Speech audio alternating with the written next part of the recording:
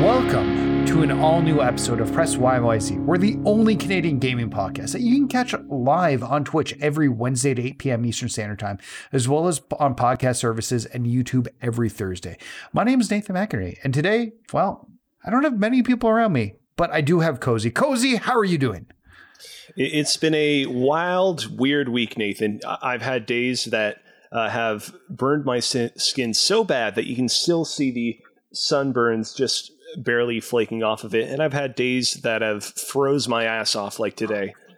Unfortunately, the summertime is here, but the summertime can't seem to decide whether it's a freezing cold summertime or a bountifully warmly hot summertime. And it is grievously affecting all of us here in Montreal. Yeah, I will. Well, we'll talk about my time away in a few minutes, but I was in Montreal and it was very hot when I was there. So yeah, you picked a particularly warm set of days to be here. Yeah. Before we get started, a reminder as always that we here at Press YYZ stand against discrimination of any kind. And while we appreciate however you choose to give back to our show, there's no better way to support us than being excellent to each other. All right. Housekeeping. So in case you didn't hear on Twitter, our next Press YYZ reviewy game is Citizen Sleeper. We'll be reviewing on next week's episode. It is a very narrative-based game, is my understanding. And I heard people comparing the narrative to Disco Elysium. Maybe not like the gameplay, but like the actual storytelling. So, Nathan, you were actually the person within our group that recommended that we do this game. How did you originally hear about it? I saw somebody tweet it or message on Facebook about it at one point saying it was very cool and a good narrative. Okay. So, and with that, I have no idea. I just saw it. I was like, I like that guy's games recommendations typically. So I was like, right. Could be cool. It's on Game Pass. At the worst, we don't like it and we stop playing it. I mean, sounds good. It's not like an especially long game, it should be pointed out. It seems like it's one of those games where if you want to kind of complete the main critical path, it's a relatively short jaunt, but there's a lot to kind of dig into if it really gets its hooks into you. Mm-hmm. So I'm looking forward. I got to start it up. I think we might do a stream of it on Monday or Tuesday next week on my Twitch channel. So we'll see. But yeah, or maybe on the weekend. Who knows? So yeah, I guess that's it for homework. So let's talk about what's new and talk about what we've been playing before we jump into the topic of the show, which I don't know if you can believe this, Cozy, but can you believe I've owned an Xbox for an entire year? It's hard to believe, in large part because I thought that you've owned an Xbox for more than a year now at this point. You didn't get your Xbox when myself and most other people who jumped on this generation of Xboxes got theirs in the fall of 2020, correct? You got yours Correct. A little bit later. May 20th. So we're still like technically 2 days away. I don't like to kind of just jog my memory a little bit. Like, correct me if I'm wrong. At the time, you weren't really interested, right? Like, was it one of those things where you weren't interested and then you realized in retrospect, oh man, I think I should actually get in on this, but because the supply chains were so kind of backed up, it took you a little while to get yours? So I wasn't interested initially because I was a PlayStation kid. I was like, I'm not going to play the Xbox. And I built like an okay computer. It's not like a perfect computer, but like it has an okay graphics card for 1080p gaming. But the more I thought about it, and I think it was, what's that People Can Fly game that came out that everybody played all at once last year? Early last year. Not Bulletstorm. I literally was playing this like 2 weeks ago. Outriders. Outriders, that's right. So Outriders came out last year and was kind of like the thing that everybody was playing, and it wasn't on PC Game Pass at the time. So I couldn't play it with everybody. So I thought to myself, well, maybe it's time that I get an Xbox. And then my bonus was about to come in from work because I usually get that in May. And actually, after making the decision to buy one, I managed to get it secured after like 3 days. Wow. I mean, that's pretty lucky. Amazon posted them and I ordered it direct from Amazon. So Yeah, it kind of worked out. So yeah, I've had an Xbox for 1 whole year, but we're going to come back and we're going to talk about that because Cozy's going to grade me on how good of an Xbox player I am. I know, I don't know. I gave you some categories earlier. Do you think of any other categories of how to grade me? I'll certainly think of them on the fly. I don't really know what this is going to entail, by the way. Nathan suggested this topic of the show for me, and I was kind of like, sure, all right, sounds good. So you'll find out alongside me, listener. Yes. So, all right. Well, with that being said, let's jump right into what we've been playing now. Cozy, I know you have been playing a Nuzlocke of Pokemon Emerald Cross, and I know this because I jumped into your chat the other day. That's correct. And when I rated you. Yeah. So what's funny is that people who have been listening to this podcast over the past couple of weeks are, very familiar with this. You, Nathan, however, because you've been absent for the past little while, are actually not super caught up to speed on this. So I'll do my best to kind of catch you up real quick. The TLDR is that very recently, a fan modder on Twitter released a fan mod of Pokemon Emerald called Pokemon Emerald Cross. And basically, the TLDR on it is it's a kind of quality of life fan mod that introduces a bunch of small little things to the experience that kind of slightly improve the kind of ease of use of making your way through the Hoenn region of Pokemon Emerald without kind of fundamentally kind of changing the game all that much. So, for example, just like a small example of the way in which the game is improved over the original version, in Pokemon, there are these things called HMs, hidden machines, which are moves that you need to teach your Pokemon to affect certain kind of objects in the environment, like push boulders out of the way. Oftentimes, you need to do this to have the story progress, which means that you have to have a Pokemon in your party that knows one of these HM moves. And one of the changes that Emerald Cross brings to the table is it makes it so that you don't have to have this HM move Pokemon in your party anymore. You can just have the HM and you're good to go. There's a lot of other little things like that. One of the other things that it introduces into Pokemon Emerald is something that is like entirely superfluous, not really even a quality of life feature, but it does have a Nuzlocke mode that basically will automatically delete your Pokemon for you when it faints in battle. If you're not going to caught up to speed on what a Nuzlocke is, real simple. Whenever you enter a new route in Pokemon, you can only fight and catch the first Pokemon that you encounter in that route. If any Pokemon in your party dies, that Pokemon is dead forever. You can't revive it or take it to a Pokemon Center. And this Nuzlocke mode basically automates a lot of that stuff, so you don't accidentally make any mistakes. It has been a real fun time thus far, but I gotta say, that stream that you popped in for, that was an especially brutal stream because during my first stream of Emerald Cross, I lost one Pokemon, a Poochyena by the name of Winua.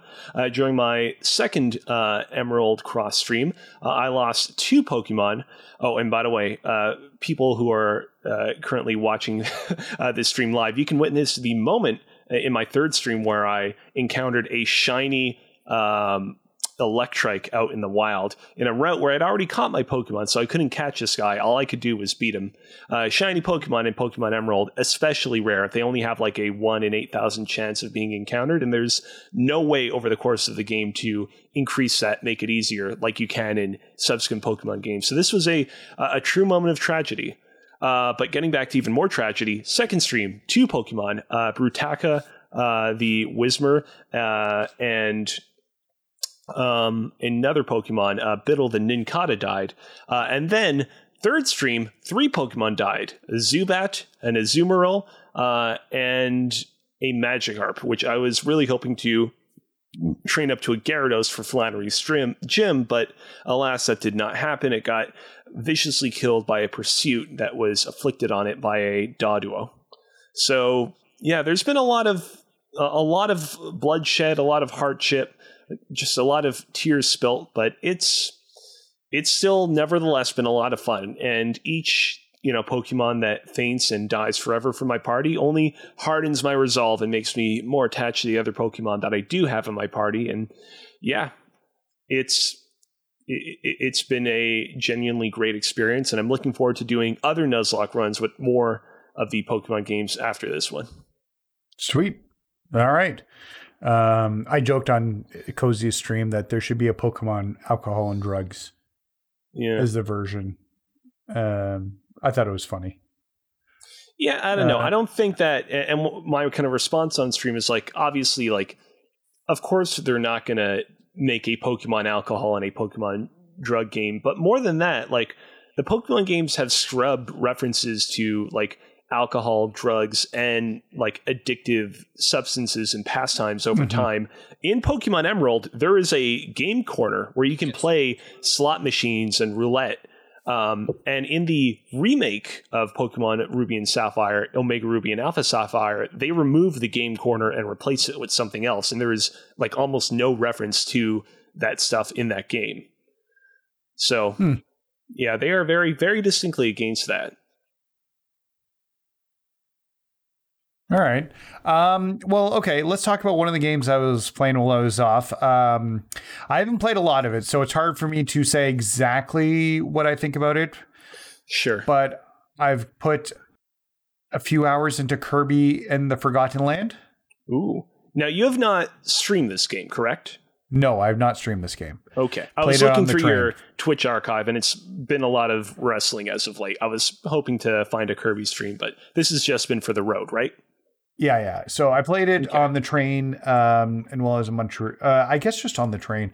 I beat the whole first world. I kind of get the idea of what the game is. It's funny because it gives you not in easy mode, but the normal mode, and then the wild mode, which is supposed to be harder and gives you more coins. And when I say this, I'm like, it's supposed to be harder than what? Kirby games are notoriously easy. And I'm still very, very early in it. I was hoping it would give me Mario Odyssey vibes, and it's like a Super Mario Odyssey light. Okay. So yeah, no, like it's fine. I think I'll put a little bit more time into it. My kids have beaten it. It's probably the best Kirby game I've played in a because honestly, none of them have really captured my attention.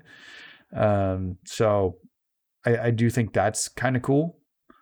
Discussing this game and its merits, something that a lot of people have talked about is like how kind of unexpectedly kind of detailed and in some instances dark this game's story and writing is. Did you like glean much of that from what story you experienced?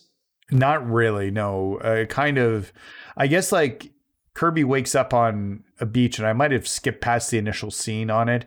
And then you come to this town that's destroyed, the Waddle Dees town. I think they're called Waddle Dees. Yeah, Waddle Dees. Waddle Dees town.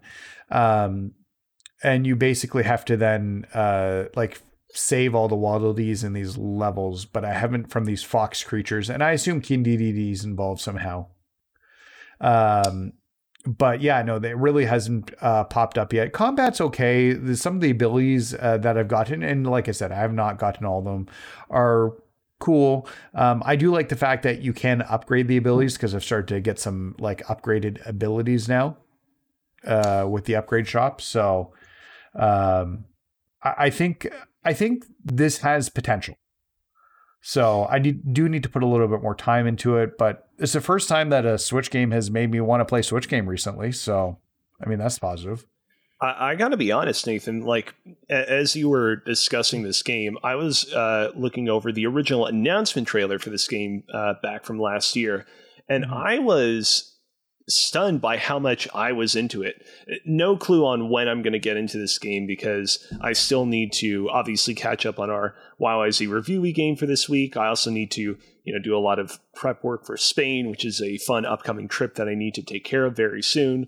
But eventually, like, I could totally see myself really actually getting into this. I'm not somebody who's like a huge fan of Kirby, but I've enjoyed some of the more unusual Kirby adventures in the past, like Kirby's Epic Yarn.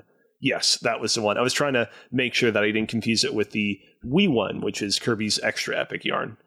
Or sorry, I meant the Switch one, which was Kirby's Extra Epic, whatever, it doesn't matter. Point is, I kind of dug this game from the trailer. Yeah, it was. No, you can't have my attention right now. Sorry, Hazel's being a little crazy today. My apologies, people. Yeah, no, it's like I said. I think it's going to be okay. Like I said, I'm curious to put a little more time into it, but I'm still very early on. I've just finished the first like major boss of the game, so I think my son said there's like 5 levels. 5. Has your son already played through it? Yeah, I think so. Yeah. Oh, is the copy of the game that you have his copy, or is it your own copy? It's both our copies because they're all digital and we game share. Oh, okay. Gotcha.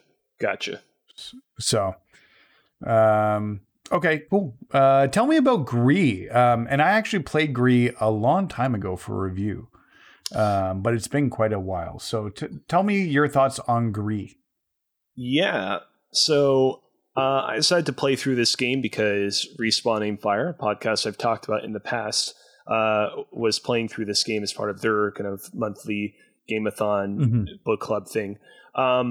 I remembered Gris as being that game that won the like Games for Change award from the Game Award some time ago, and didn't really remember a whole lot else from it other than that it had like a very kind of distinctive art style. It was a Devolver Digital game.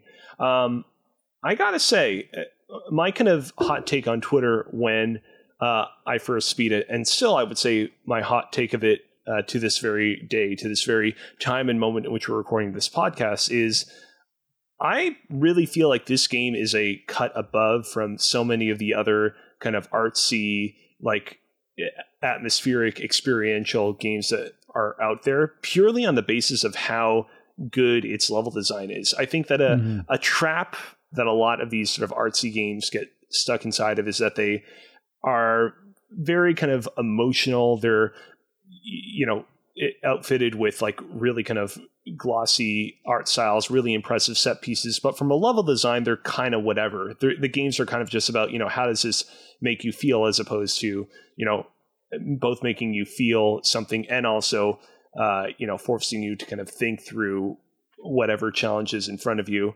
And I really appreciated just how good the kind of soup to nuts design of this game's levels were. It was never, incredibly challenging, nor did it ever like overly kind of hold my hand. I feel like it kind of straddled a really good line pretty much the entire way through. And I will say, like, it does in its final hours, I think, get a little bit convoluted in terms of the progression of where you're supposed to go to. As beautiful as the game's art style is, I do think that there are definitely moments where I found myself wondering, oh man, would this game have been even that much better if they just found a way to kind of diversify things a little bit more, make it a little bit more clear where you are. But even with that, I enjoyed myself quite a bit. I'm looking at my review, which I did back in 2019 for it, when it released on PlayStation 4. And here's my final thoughts. I loved Gris. I really enjoyed the platforming and puzzle solving in the game. It was a peaceful experience for a few hours that I enjoyed from start to finish. The art blew me away. The way the game continued to adding color to each area was impressive and made the whole world feel alive. You should definitely take some time and play this game in full. So, I think I had very similar thoughts to what you had on it. Like I said, it's been a while since I played it, but I remember the art style being very, very unique for it. And the way they told the story through the colors was really unique. So, and what you're saying with the level design makes a lot of sense. So I just want to kind of very quickly follow up on what I was saying earlier. The 3 awards that Gris won at the 2019 Game Awards were the Art Direction Award, which I'd say is pretty well deserving. I did kind of have issues during Gris in its final hours with kind of the lack of diversity in some of its locales, but still I would say deserved. Best debut indie game. I mean, no real problem there. And then the award that I was alluding to earlier was Games for Impact. And just to kind of give some context, the other nominees that year were Life is Strange 2 and Concrete Genie, which I know both those games also kind of have their fans. I wonder if Gris was able to kind of pull off the win in this case because it wasn't perhaps as explicit in terms of what its messaging was. I know Life is Strange 2 kind of got knocked by some people for being pretty on the nose in terms of what its political persuasion was. Not that what it was saying was bad, but just that it kind of didn't have that level of subtlety that you're sometimes going for. And I know sort of a similar thing could be said about Concrete Genie as well, even though that game was a little bit more. I don't know if there was even any dialogue in that game. I never played it, so I don't know from my personal experience. But yeah, that's kind of I definitely played Concrete Genie. I'd still probably give the award to Gree, although I really did enjoy Concrete Genie. Yeah. So, okay, cool. Well, yeah, Gree's a fun little game. If you haven't had a chance, check it out. It's not on Game Pass, right? You just bought it? Yeah, this is just a game I got off of PlayStation Plus. It seems like the kind of game that would be on Game Pass, but yeah, I don't really. The thing is, Nathan, if somebody says, "Hey, Cozy, you got to go and you got to buy this game," and it is a game that is for something that is going to. Man, I just completely lost my train of thought in the middle of that sentence. Jesus Christ. Happens. Point is, I like trophies. If I see an opportunity to buy a game for trophies, I get it for that. Okay. All right. Finally, I want to talk about a game I've played on, and it was because it was free on Games with Gold this month. And normally, I redeem the games, but I have no interest in playing them and delete them right away. I have heard for years good things about Yoku's Island Express, and decided to give that a try because I was always told it was a cross between a pinball game and a Metroidvania, and I never understood what they meant by that because I was really radio silent of it. Well, it's exactly what they say it is. It's pinball and a Metroidvania at the same time. You play a little dung beetle as you maneuver around an island, basically with pinball flippers to get you around said island. And eventually you'll come to more traditional pinball, table-esque things with you that you have to do in these level areas.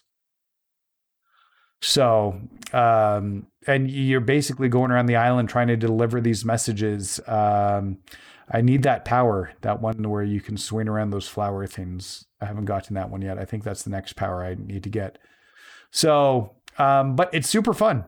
It's something I'm going to keep chipping away at. I didn't play any of it on stream either, but really cool art style, really fun. It's a good Metroidvania. I understand now, as somebody who likes Metroidvania, this has been constantly people have been yeah, you need to showing up on the best Metroidvania list, and I completely understand why. It's a very fun game. I got to be honest with you, Nathan. This is not a game that I've felt kind of much desire to eventually go and check out, unlike something like Kirby, for example. I think my main reason for feeling that way is I really don't love the fact that it has Express in its title. When something has Express in its title, especially if it's a video game, for example, I tend to associate that with crappy iPhone games that are oh, you can get the Express version that's the kind of more pared down version of the game that doesn't have all the levels and it has some ads in the middle of it here and there. Having seen the trailer, my understanding is that the Express part of it actually refers to the fact that you're a mailman, correct? Yes, you're the island's mailman.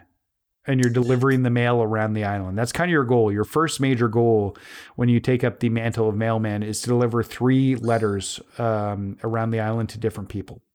And so here's the thing. That makes perfect sense. I totally get that. And I feel like that's a great justification in any video game, not just a Metroidvania, to explain why you're going to the ends of the earth to, deliver things or collect things. I still don't love the use of Express. But I mean, that's just me. So it's a ton of fun. I'm really enjoying it. It was, I don't know if it's still in Games with Gold, but it was 2 weeks ago when I got it. Super fun. Definitely worth a play, especially if you like Metroidvanias. So yeah, Cozy, you might find yourself charmed by it. It's very charming. The characters are very charming.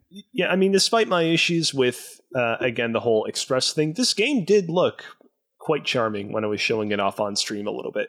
Mm-hmm. All right. Okay, so that's what we've been playing. Now, let's talk about what I've been playing for the past year. Was that a good segue? Oh? Yeah, sure. I completely forgot about the whole Xbox thing for a second there. I thought you were going to transition into, that's what we've been playing, and now we get played. And I was real concerned. But thankfully, that's not happening. So May 20th last year, we've already kind of talked about the story and how I got it. But May 20th, my Xbox was delivered to my house. I have pictures of it on the floor right beside me on my desk, as I was very excited to have it. And then I believe I set it up at this desk because I didn't want to wait to set it up upstairs because I was working down here. So yeah. That being said, Cozy, I thought now this might be a little bit harder because you're more of a PlayStation guy like I am typically. But I thought it might be fun to basically grade me as an Xbox player after a year and what you like how I rate as an Xbox player. And I gave you some like metrics to like ask me questions in terms of profile, like peripherals owned, go through my achievement list, talk about like my connection to the ecosystem, and then you can kind of like say, you know what, Nathan, I think you're here. Okay. Well, in that case, let's start off right off the bat with a real easy question. Now, I say this is an easy question, but this is going to require a little bit of guesstimation on your part, unless you know the exact stats, in which, I mean, well done. How many hours on average per week do you spend playing games on your Xbox, would you say? And this would be over the course of the past year since you have gotten it. So past 52 weeks, how much you playing? So I'm going to be honest, and it's really high. And it's really high because of one specific reason. Ooh? Forza. Right. Since I got Forza Horizon 5, I just checked the stats on that game specifically.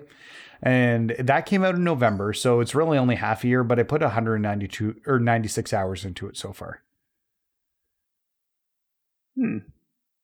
So I mean, that's, again, an impressive number. If you could like translate that into weekly hours spent, what would you translate it into? Probably 8 to 10 hours a week on my Xbox. Okay. That's not bad at all. Not bad at all. All right. You know what? Here's what we're going to do in terms of kind of ranking each of the ways in which you are excelling or not excelling as an Xbox player. We're going to use the 5-point scale. I was thinking of using the 10-point scale, but I feel like we here at PressYZ have a tradition of using the 5-point scale for all of our YYZ review games, so we're going to stick with that. I'm going to give you, Nathan, a 5 out of 5 for weekly hours spent.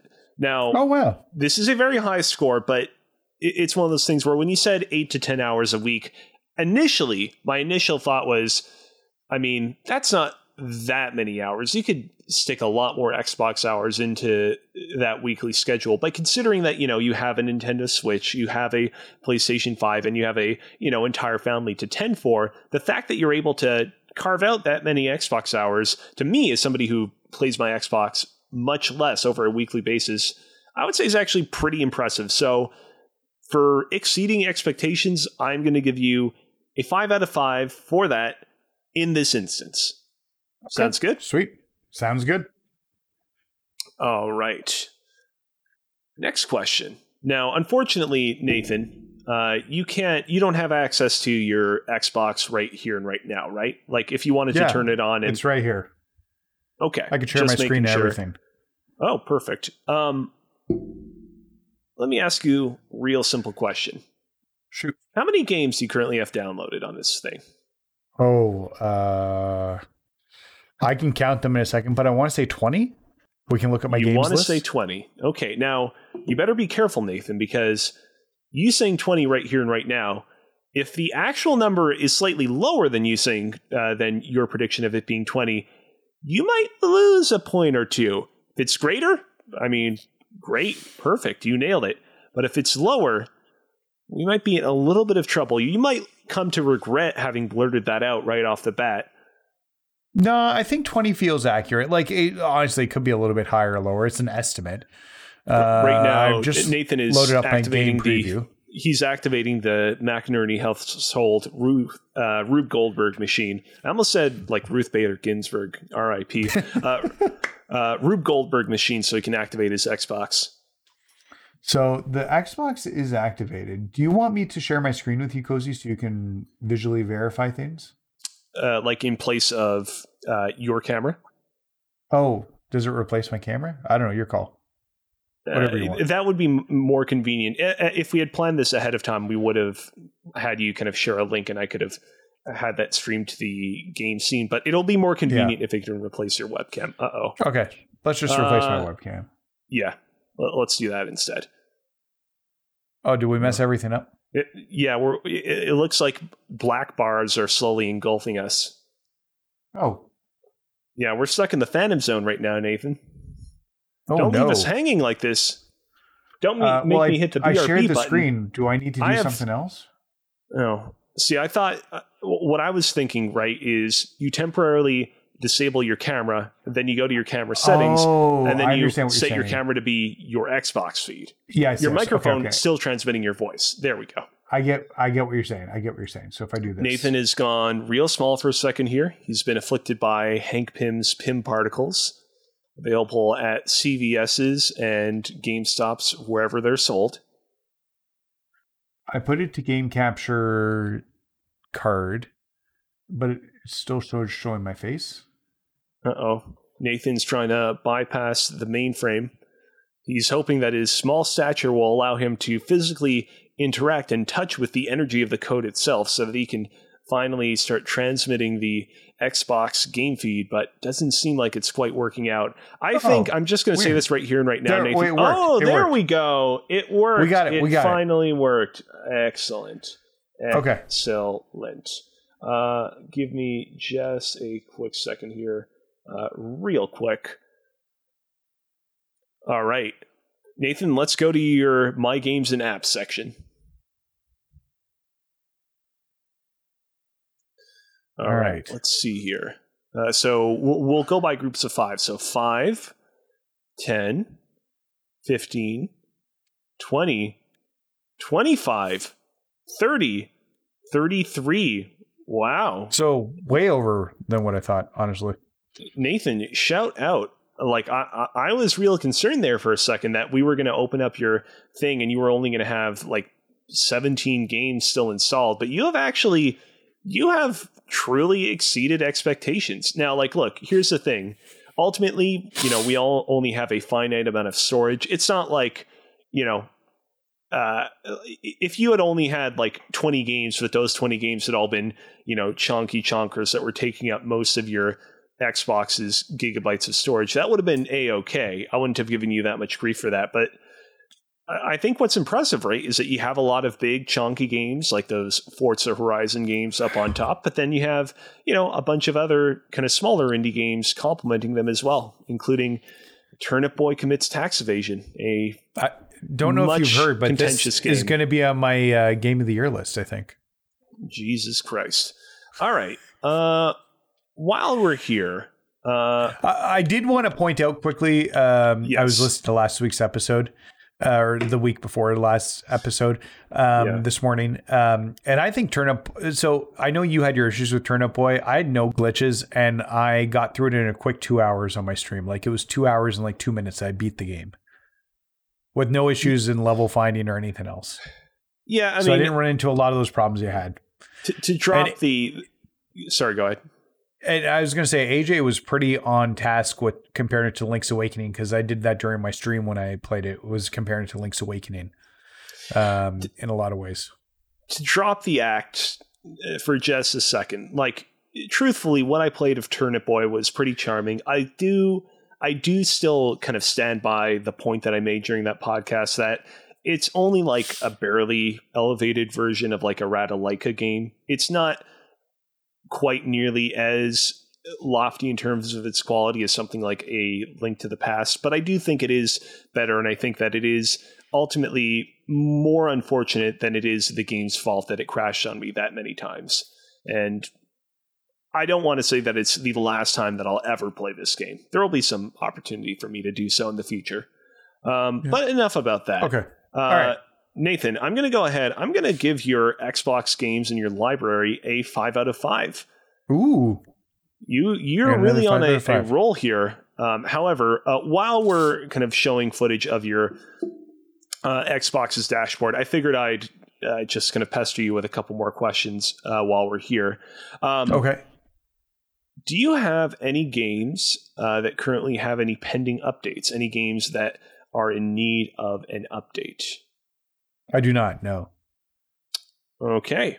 I'm going to go ahead and I'm going to give you a 0 out of 5 for 0 updates. No, just kidding. Yeah, you get a 5 out of 5 for that. Okay. I was just saying, is that a reverse good? Does the score is change? I was just trying to throw you for a loop there. Okay. All right.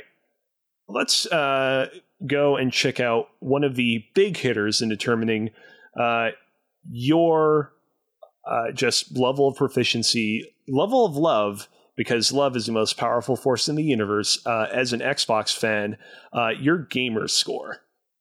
Okay. Now, I want to say that for the record, I'm not somebody who like particularly tends to pay attention to most other people's gamer scores. I certainly have not paid attention to my gamer score a whole lot. So this is going to mean a whole lot of nothing to me overall. So overall, your gamer score is 23,670. Seems like a lot, but I know that there are a lot of people out there that have quite a bit more. Right off the bat, we'll just kind of slowly scroll down through your kind of gamer score selection and talk about some of the games that you do and don't have gamer score inside of. You have all 1,000 gamer score achievements within Forza Horizon 5. Pretty impressive. You've talked about this quite a bit on the podcast. However, immediately after Forza Horizon 5, tragedy, 0 gamer score in Luminous Remastered. We'll talk about that in a second, but sometimes I load cloud games at 1 o'clock in the afternoon to make sure I get my daily rewards points.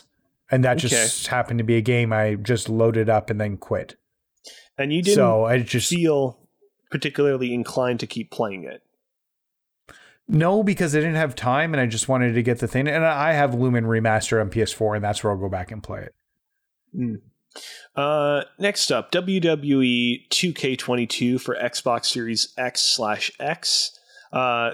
X/S. It's hard to say members of the alphabet that are so kind of closely intertwined in terms of how they sound. Now, you only have 505 achievements for this one, but this seems like the kind of game, correct me if I'm wrong on this, Nathan, that would be pretty difficult to get all the achievements inside of. I can probably do it in a while. I platinumed 2K20 when it came out. No, not when it came out, 2 years after it came out. So I did platinum it, and I will get to it. This is some really like a mode called Mind Faction, which is kind of like the FIFA Ultimate Team stuff. So, and there's a ton of achievements dedicated to that. So that's really, I got to dive deep into each of the modes to continue getting more achievements. Okay. Scrolling down a little bit, I won't talk big about all these games. No Man's Sky 0, Omno 0, Killer Instinct 2170 over 4935. It seems like there's probably a lot of I don't know this with certainty. I would suspect that there were a lot of achievements that were probably added to that game after the fact in post game updates. Well, yeah, this game only launched with 8 characters and it finished off with 30. Right. And each character has 10 achievements specifically dedicated to it. So we'll talk about rewards points, I'm sure, in a little bit, and what I've been doing for that over the year. But this has been my daily game to get rewards points, because you get 50 rewards points for an achievement per day. And I made sure that I would have at least one easy achievement to get in Killer Instinct every day. I've kind of now finished all those. So All right. I need to move on to a new game for that. Keep scrolling down. Let's see what else you have in store. Yoku's Island Express, Boyfriend Dungeon, Overcooked 2. Keep scrolling. I gotta be honest. You started off real strong with Forza and, its 1,000 illustrious gamer score points right off top. But there's a lot of games which, if I just log into it, like for Game Pass quests and stuff, I'm like in and out just to get the quest. I see. Like so this is why you have Disneyland Adventures. Yeah, I had to get 4 hugs from Disney characters. That game doesn't sound like it would be that bad. That game sounds like a very well-polished kid game. Nope. It was a Kinect game that they added controller support for. Oh, yeah, that's right. I think Mitch might have played this on stream. Yep, right. He did. There we go. All right. So, keep going a little bit more. Slime Rancher 0, State of Decay 125. Nobody Saves the World. Of course, I gotta respect that one. I helped you out on that one a little bit. Yep. I gotta say a lot more zeros than I would have anticipated. Not that I don't have, zeros of my own, but just ignore the zeros. Like I said, there are games I logged into for Game Pass quests. Okay. So Forza Horizon 4, this one's my more impressive one, I think. Okay. All right. I think unless there's something specific that you still want to show me within your gamer score section, I don't know that I need to see much more to kind of arrive at my current verdict, but okay, go ahead.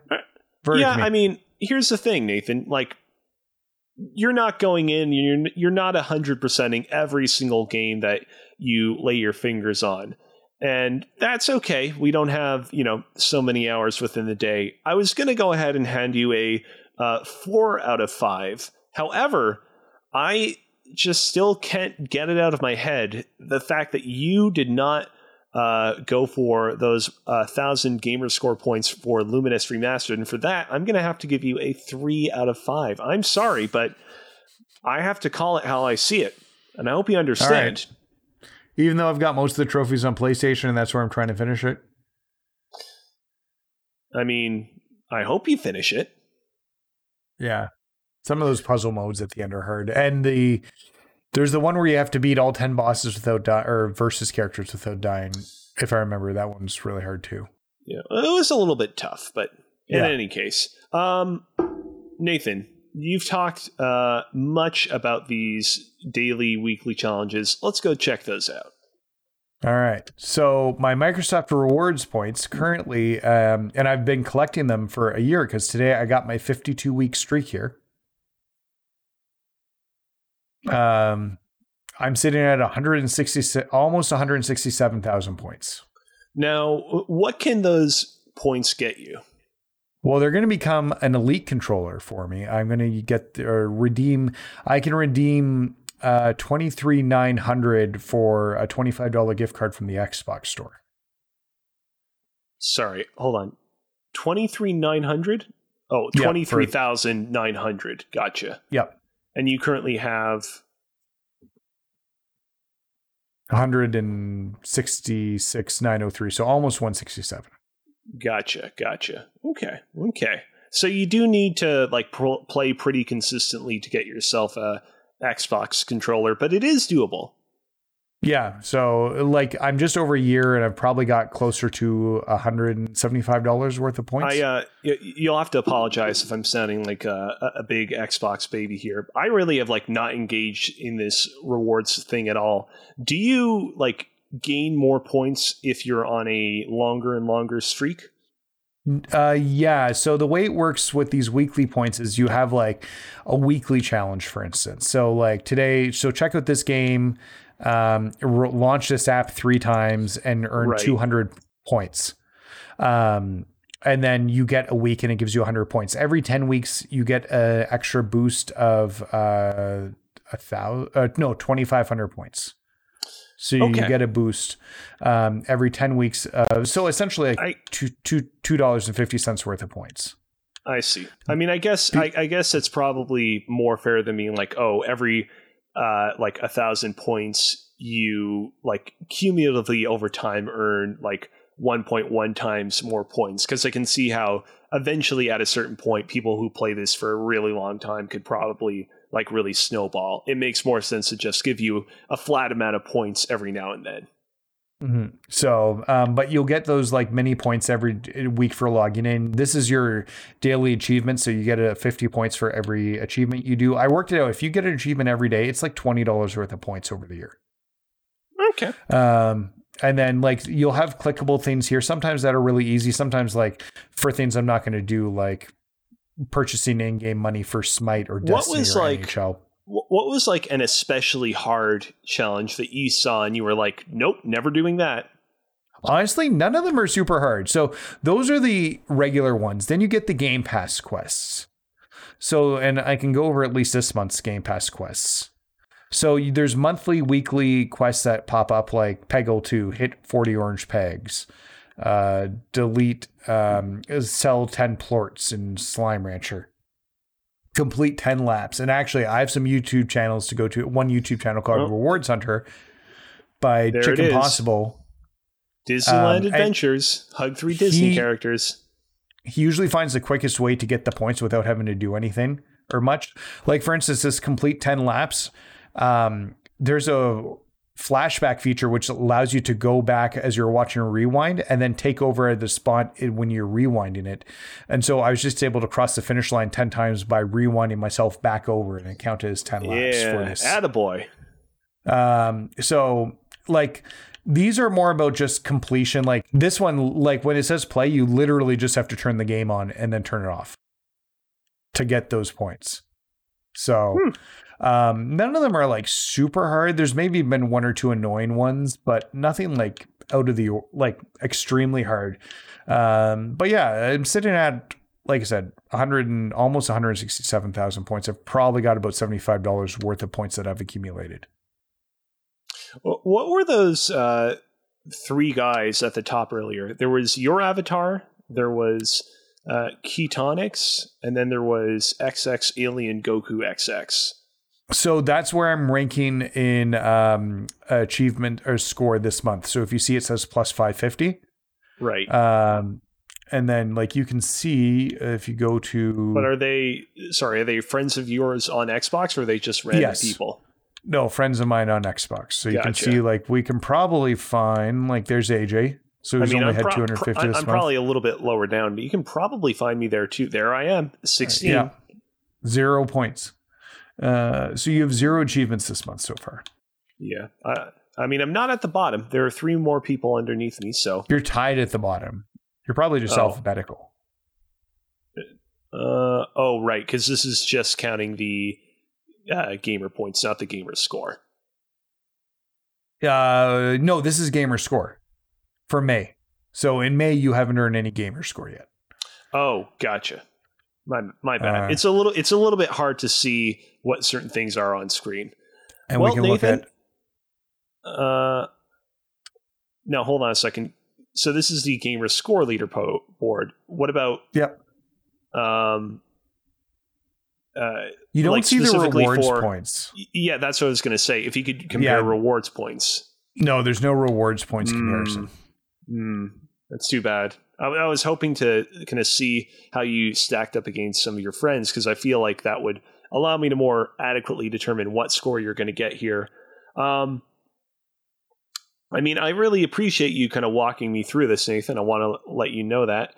Clearly, you've been One more thing I should show you before we go on. So also to get rewards points, you have to do weekly searches through Bing.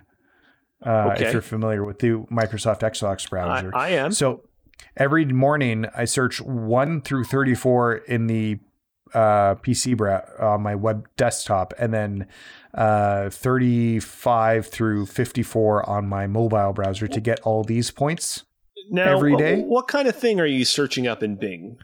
Just the numbers. Literally 1 through 34.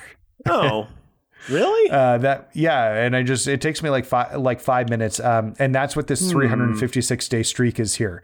That means I've done that for 356 days plus answered there's like these like quick questions you have to answer and stuff.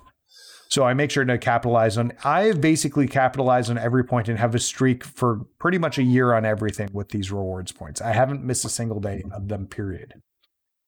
In a year since I started collecting them. Okay. Nathan, you're a kind of very dedicated player. You have played many a game in order to collect your rewards, and you've done so consistently. But I gotta be honest, I was really expecting more out of you when you revealed that you had been searching for things on a daily basis inside of Bing. The fact that you're just searching numbers when you could be searching so much more, it honestly makes me shed a tear. Just a giant glistening tear coming out of the ducts underneath and above my eye. I think they come from the ducts both underneath and above my eye, and not one or the other. Either way, I'm giving you a 4 out of 5 for your rewards. Okay. All right. I think we more or less have looked at everything that we want to look at right now in your Xbox dashboard. So you can go ahead and you can switch back over to your normal camera setup, if that's okay. Can do. Perfect. I'm back. It's not my Xbox anymore. So am I. All right. When we were discussing this episode ahead of time, Nathan, you were like, hey, maybe one thing you could ask me about are my not your achievements, but your peripherals. So let's go ahead. Let's dig into that. What kind of peripherals do you have?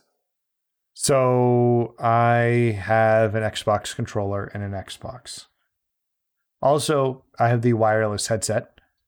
Okay. And I have the limited edition Forza Horizon 5 controller. Okay. The way that you started that off, it was, I feel like you were trying to kind of deceive me, make it seem like you hadn't really bought a whole lot of peripherals, but the headset, not bad. That controller, certainly not bad. I don't know. I feel like the fact that you brought that up yourself, that you incurred this very judgment, kind of led me to believe that you had a little bit more to kind of show off to the camera. And again, that's a really beautiful limited edition controller, but I don't know that I can. Oh, hold on. What's Nathan pulling out of his bag of fun? Oh, it's the Horizon Zero Dawn Lego set. That's really impressive. And looking at that Lego set, it really made me wish that we had kind of more Lego sets of that nature for more video game properties that I care about. We have those Mario Lego sets, which, are really nice, but, they exist in that weird realm of like trying to be both like Lego sets and games at the same time. And I feel like I have a bunch of them. They're great, but like I kind of would just kind of love it if they were just more, straightforward dioramas, right?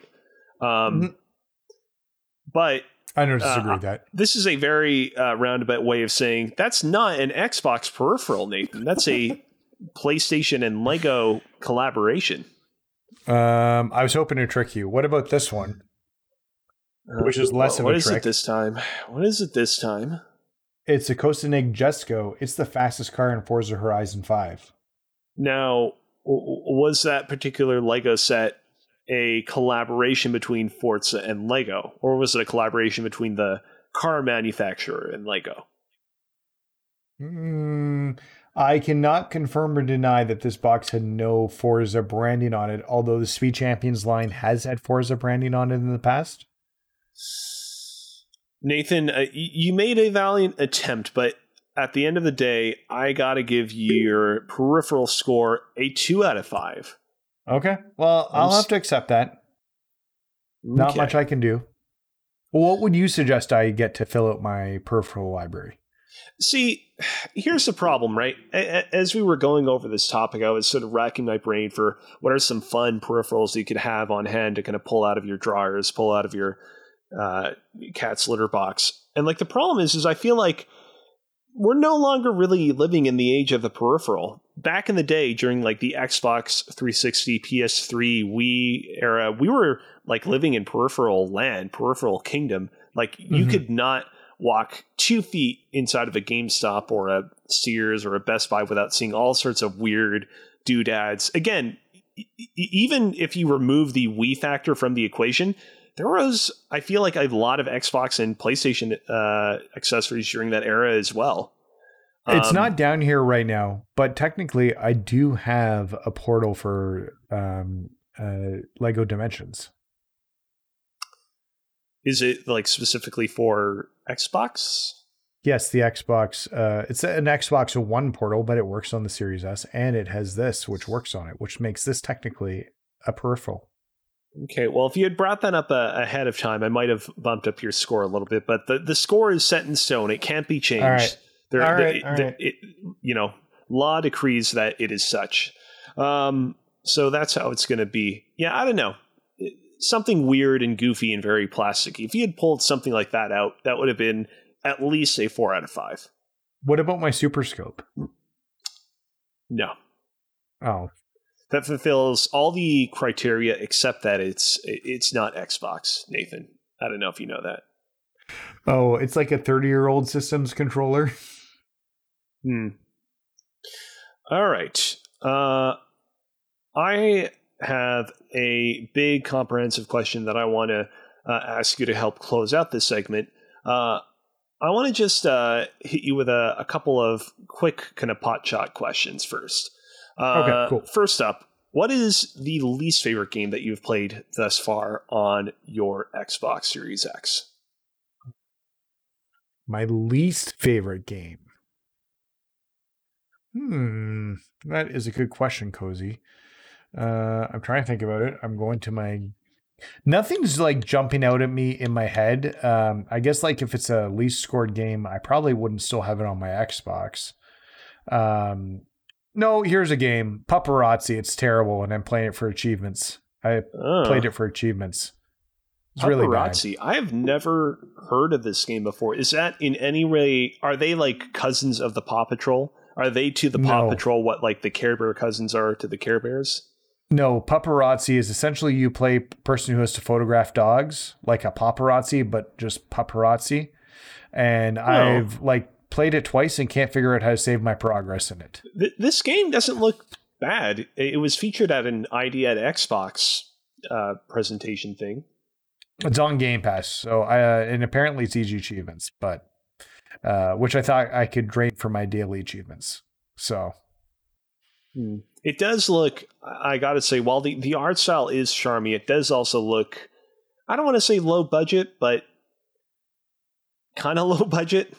Yep. I don't mean to be mean. Let's move on. You know what? For taking me off guard and suggesting a game that I didn't even know existed, but also for recommending a game that it seems did have a little bit more thought and care into it than I would have otherwise thought. I'm going to give you a 3 out of 5 for this category. Okay. Next quick pot shot category. Do you have any physical discs for your Xbox Series X? Any physical Xbox games that you've purchased for it, or are you all digital? I do have 3 discs. One for Lego Dimensions because it is not available digitally. Okay. I have the disc for Tekken Tag Tournament because it is not on Game Pass, but it is backwards compatible. It's an Xbox 360 disc. Gotcha. And the disc for Forza Horizon 3 because it has been delisted because the licensing had finished. Gotcha. All right. Well, 3 discs. I'm going to have to give you a 3 out of 5. Seems only appropriate. All right. Next question. This will be the penultimate question before the final question. Has Hazel ever peed on it? No. She just pees on rugs. We're working on that. I'll give my you Xbox is always up high. She could never pee on it if she wanted to. All right. In that case, for being a very, I was going to say studious dog owner, but I don't know if that's the right term I should use in this case. For being a very caring dog owner who makes sure that their dog never comes nary within a foot of your prized Xbox console, I'm going to give you a 4 out of 5 for that. All right. And finally, I asked you about what your least favorite Xbox game is. I'm going to straightforwardly ask you, putting all the Forza Horizon games off the table, all the non-Forza Horizon games off the table, the games that just have Forza in their title without Horizon, what are your top 3 Xbox games? Man, and because I was just going to say Forza 5, Forza 4, and Forza 3. That would be my go-to games. That's why I formatted the question this way. Okay, so number 1, Killer Instinct, which, by the way, I'm going to be playing on stream tomorrow night. Don't miss that, because I'm going to be going into the ranked competitive mode against people who are going to kick my ass. And I don't expect to do well, but I think it could be a fun stream. So Killer Instinct, the fighting game reboot from my childhood. Turnip Boy. Is that legitimate, or are you just saying that to aggravate me? A little of both. I just really like Turnip Boy. I thought it was charming and cute. Again, I've already said this many times. It's not a bad game. I was definitely, kind of gleefully taking the piss out of it on the previous episode where we talked about it, but like, it's not like that much more elevated from like, Milo's Great Adventure, or Rata-like a game where you can get the platinum trophy in like 10 minutes. Yeah, except this takes like 2+ hours. But that doesn't make it better. That just makes it longer. No, it was still really good. Okay, I don't know if this counts, but WWE 2K22 I picked up on Xbox. Yeah, that's totally fine. I'll allow it. And like, I feel like the other default answer has to be Halo Infinite here, and I liked my time with with the single player campaign, although I felt that last stretch was a super slog, where you didn't get to go into because they stopped the open world. Right. At a certain that's point. right. And then it's mission. Yeah. Which left me a bad taste a bit. It's been a little while. I am remembering exactly what you're talking about. I enjoyed the final stretch of Halo Infinite because I feel like it did a really kind of good job of, hitting on a lot of great emotional beats. But you are right. I remember when that game came out, it was a big hubbub on Twitter about how, wow, this game has one of the like more egregious point of no returns of any game to feature like a point of no return. So I totally get that. Yeah. Yeah. But so despite that, great game. Yeah. Like, that's fun. I was, what I am going to say here, even though I think I've deleted it here, but Splitgate, I put a ton of time into. And I thought that's why I was going to like Halo multiplayer a lot, because I would put like a ton of time into the Splitgate multiplayer. Well, it's really only multiplayer. And because it's Halo 3 and Portals. And I just never fell in love with the Halo multiplayer like I did Splitgate. I put tons and tons of time in Splitgate, but it looks like I have deleted it off my hard drive. Okay, so you've named 5 Xbox games: Killer Instinct, Turnip Boy, WWE 2K22, Halo Infinite, and Splitgate. You got to knock 2 off. Which ones are you keeping? Which ones are going? I guess Turnip Boy is going to come off the list when we're talking about these games. And you know what? I'm going to do the surprising thing. I'm going to knock Halo Infinite off because I think I had more fun in Splitgate. I think that's the better shooter for me. I'm considering re-downloading it. That's a bold statement, but I got to respect that. Overall, like, I was going to ding you all sorts of points for bringing up the wretched name of Turnip Boy yet again, but for having the courage to be like, you know what? I had more fun with Splitgate than Halo. I got to give you a 4 out of 5. Ooh. All right. So let's tally up the scores. You spent an average of 8 to 10 weeks playing games on your Xbox over the course of the past 52 weeks, and I gave you a 5 out of 5 for that. You had a total of 33 games in your Xbox game library. I gave you a 5 out of 5 for that.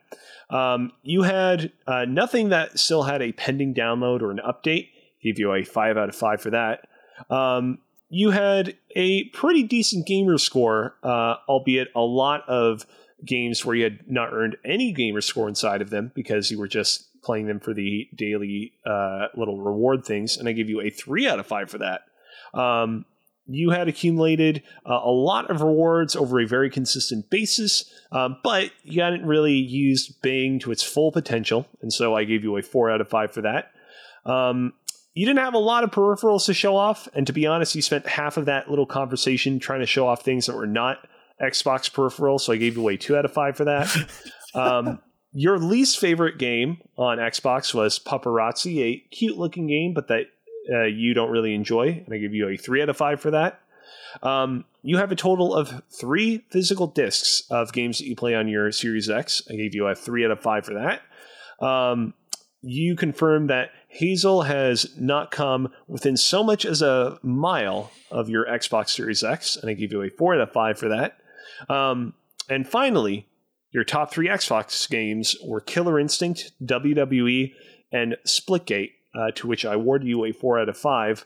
I mean, I think it's pretty clear to me. I got to give you a 4 out of 5 overall. I think that you have done quite well by your Xbox. I think that you have in many ways exceeded expectations. I think that there are still some ways that you can be a better Xbox gamer, but I think that overall, your relationship with your Xbox is off to a really good start. Sweet. Yeah, it's been a year. It's been fun. Like, obviously, like I've talked about this before, this is my first Xbox. I've never owned one. I've never been in the ecosystem. And I definitely have used it more. Definitely than my PlayStation, just because it's easier to move up and down my stairs for streaming purposes when I need to get it to my computer. Also, I have a special backpack for it for traveling. Wow. Oh, is that an accessory I should have showed? Probably should have showed that accessory. My special backpack. Now, is this Xbox? Is it like an official Xbox branded backpack, or is it like a third-party thing? Oh, it's a third-party backpack. I don't think Xbox makes a officially branded backpack. If you want to, just because I've never seen this sort of thing before, if you want to step away from the mic and grab it, by all means, go ahead and do so. I'll be right back. It will not change your score. I want to let you know that, but I will still. I'll give you. I'll give you additional points that will roll over for the 2-year anniversary. How about that? Give me a second. All right, perfect. Hey, everybody! It's the intimate, cozy one-on-one hour. I see all 2 of you that are currently watching the stream. How's it going? It has been quite many a week, and I still have not had much of an opportunity to really decorate my background behind me. I'm really happy that I was able to move all my Wii games to just behind me over there. Oh, hold on a quick sec. Seems like Nathan is coming back in just a moment. There he is. Okay. So, I gotta say, I respect the little green accents over it here and there. So here's how it works. So this like bottom pocket. Yeah. The Series X. Oh, wrong one. This one right here. The Series X nestles right into it. And then it's padded around it. So, gotcha. And then you can then put your accessories. And I took this to Montreal and to Halifax using this. Not bad. To make sure I could get my daily rewards points because I didn't want to miss the streaks. I was going to ask about that when you were talking about your daily rewards points. Like, were you like playing it off of your phone? But no, you brought it with you in person. That's impressive. So I have remote. The remote play has been giving me a bit of an issue because I was remoting into my Xbox when I was in Vancouver to make sure I got them all. And did them, and then like partway through Vancouver, like 3 days in, the remote play completely stopped connecting, and I need to figure that out before I go to my parents' cottage because there's no way my parents are letting me bring the Xbox. They'll say no to that. But yeah, so this is my Xbox backpack. Lots of spots to put cords and games, although I don't really have games. And there's a laptop pocket on the back here that you can put a laptop into as well. So it's really neat for traveling. And I was like, the Series X much more portable than the PlayStation 5, believe it or not.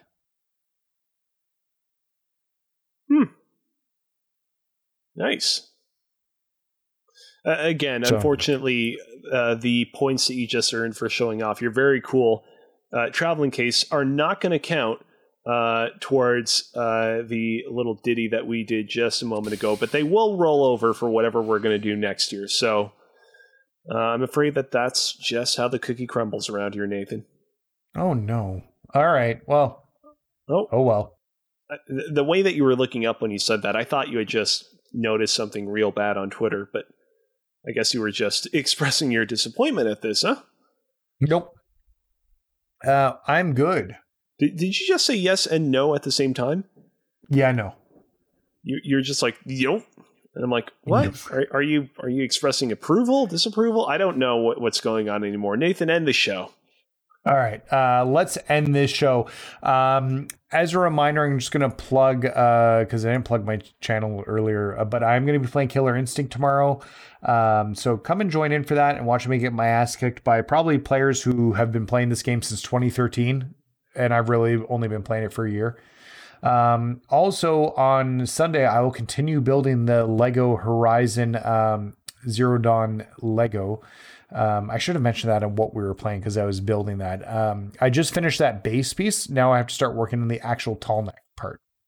So it should look pretty cool when we're done. But yes. All right. So Cozy, are you still working on the Nuzlocke run next week? Hell yes, I am. I don't know how long this Nuzlocke run is going to take me. I'm making my way through the Hoenn region at a pretty good clip. But obviously there are a lot of challenges yet to come. And also, I'm playing the game in an unusual, unorthodox fashion. So I don't want to, make any promises just yet. Know that I'm going to continue to. And it would just be done, right? Yeah, that can totally happen. If all your Pokemon died, you'd just be done the run and it would be game over, man. That can 100% totally happen. There are some Twitch streamers out there that play Nuzlocke runs over and over and over again. They outfit themselves with even more hardcore rules. They have it set up so that, for example, the Pokemon that you encounter in the wild are all randomized, which means that you can encounter a super high-leveled, super powerful Pokemon at any point and just get completely decimated. And so it'll be like, all right, guess what, guys? This is Nuzlocke run number 17. Let's see if we can do it this time. That's not likely to happen in my case because I'm being a little bit more precautious. And I'm also, again, just playing with very standard Nuzlocke rules. I don't have random Pokemon coming at me from the wild, but who knows? Who knows what could happen? Okay. All right, sweet. Okay, well, then let's wrap this up. So thank you for tuning in to Press YYZ. If you enjoyed this podcast, be sure to follow us on Twitch, subscribe to us on YouTube, and review the show on your podcast service of choice. You can also check us out on Twitter at Press YYZ and slide into our Discord at invite.gg/PressYYZ to keep the conversation going. Until next time, thank you for playing.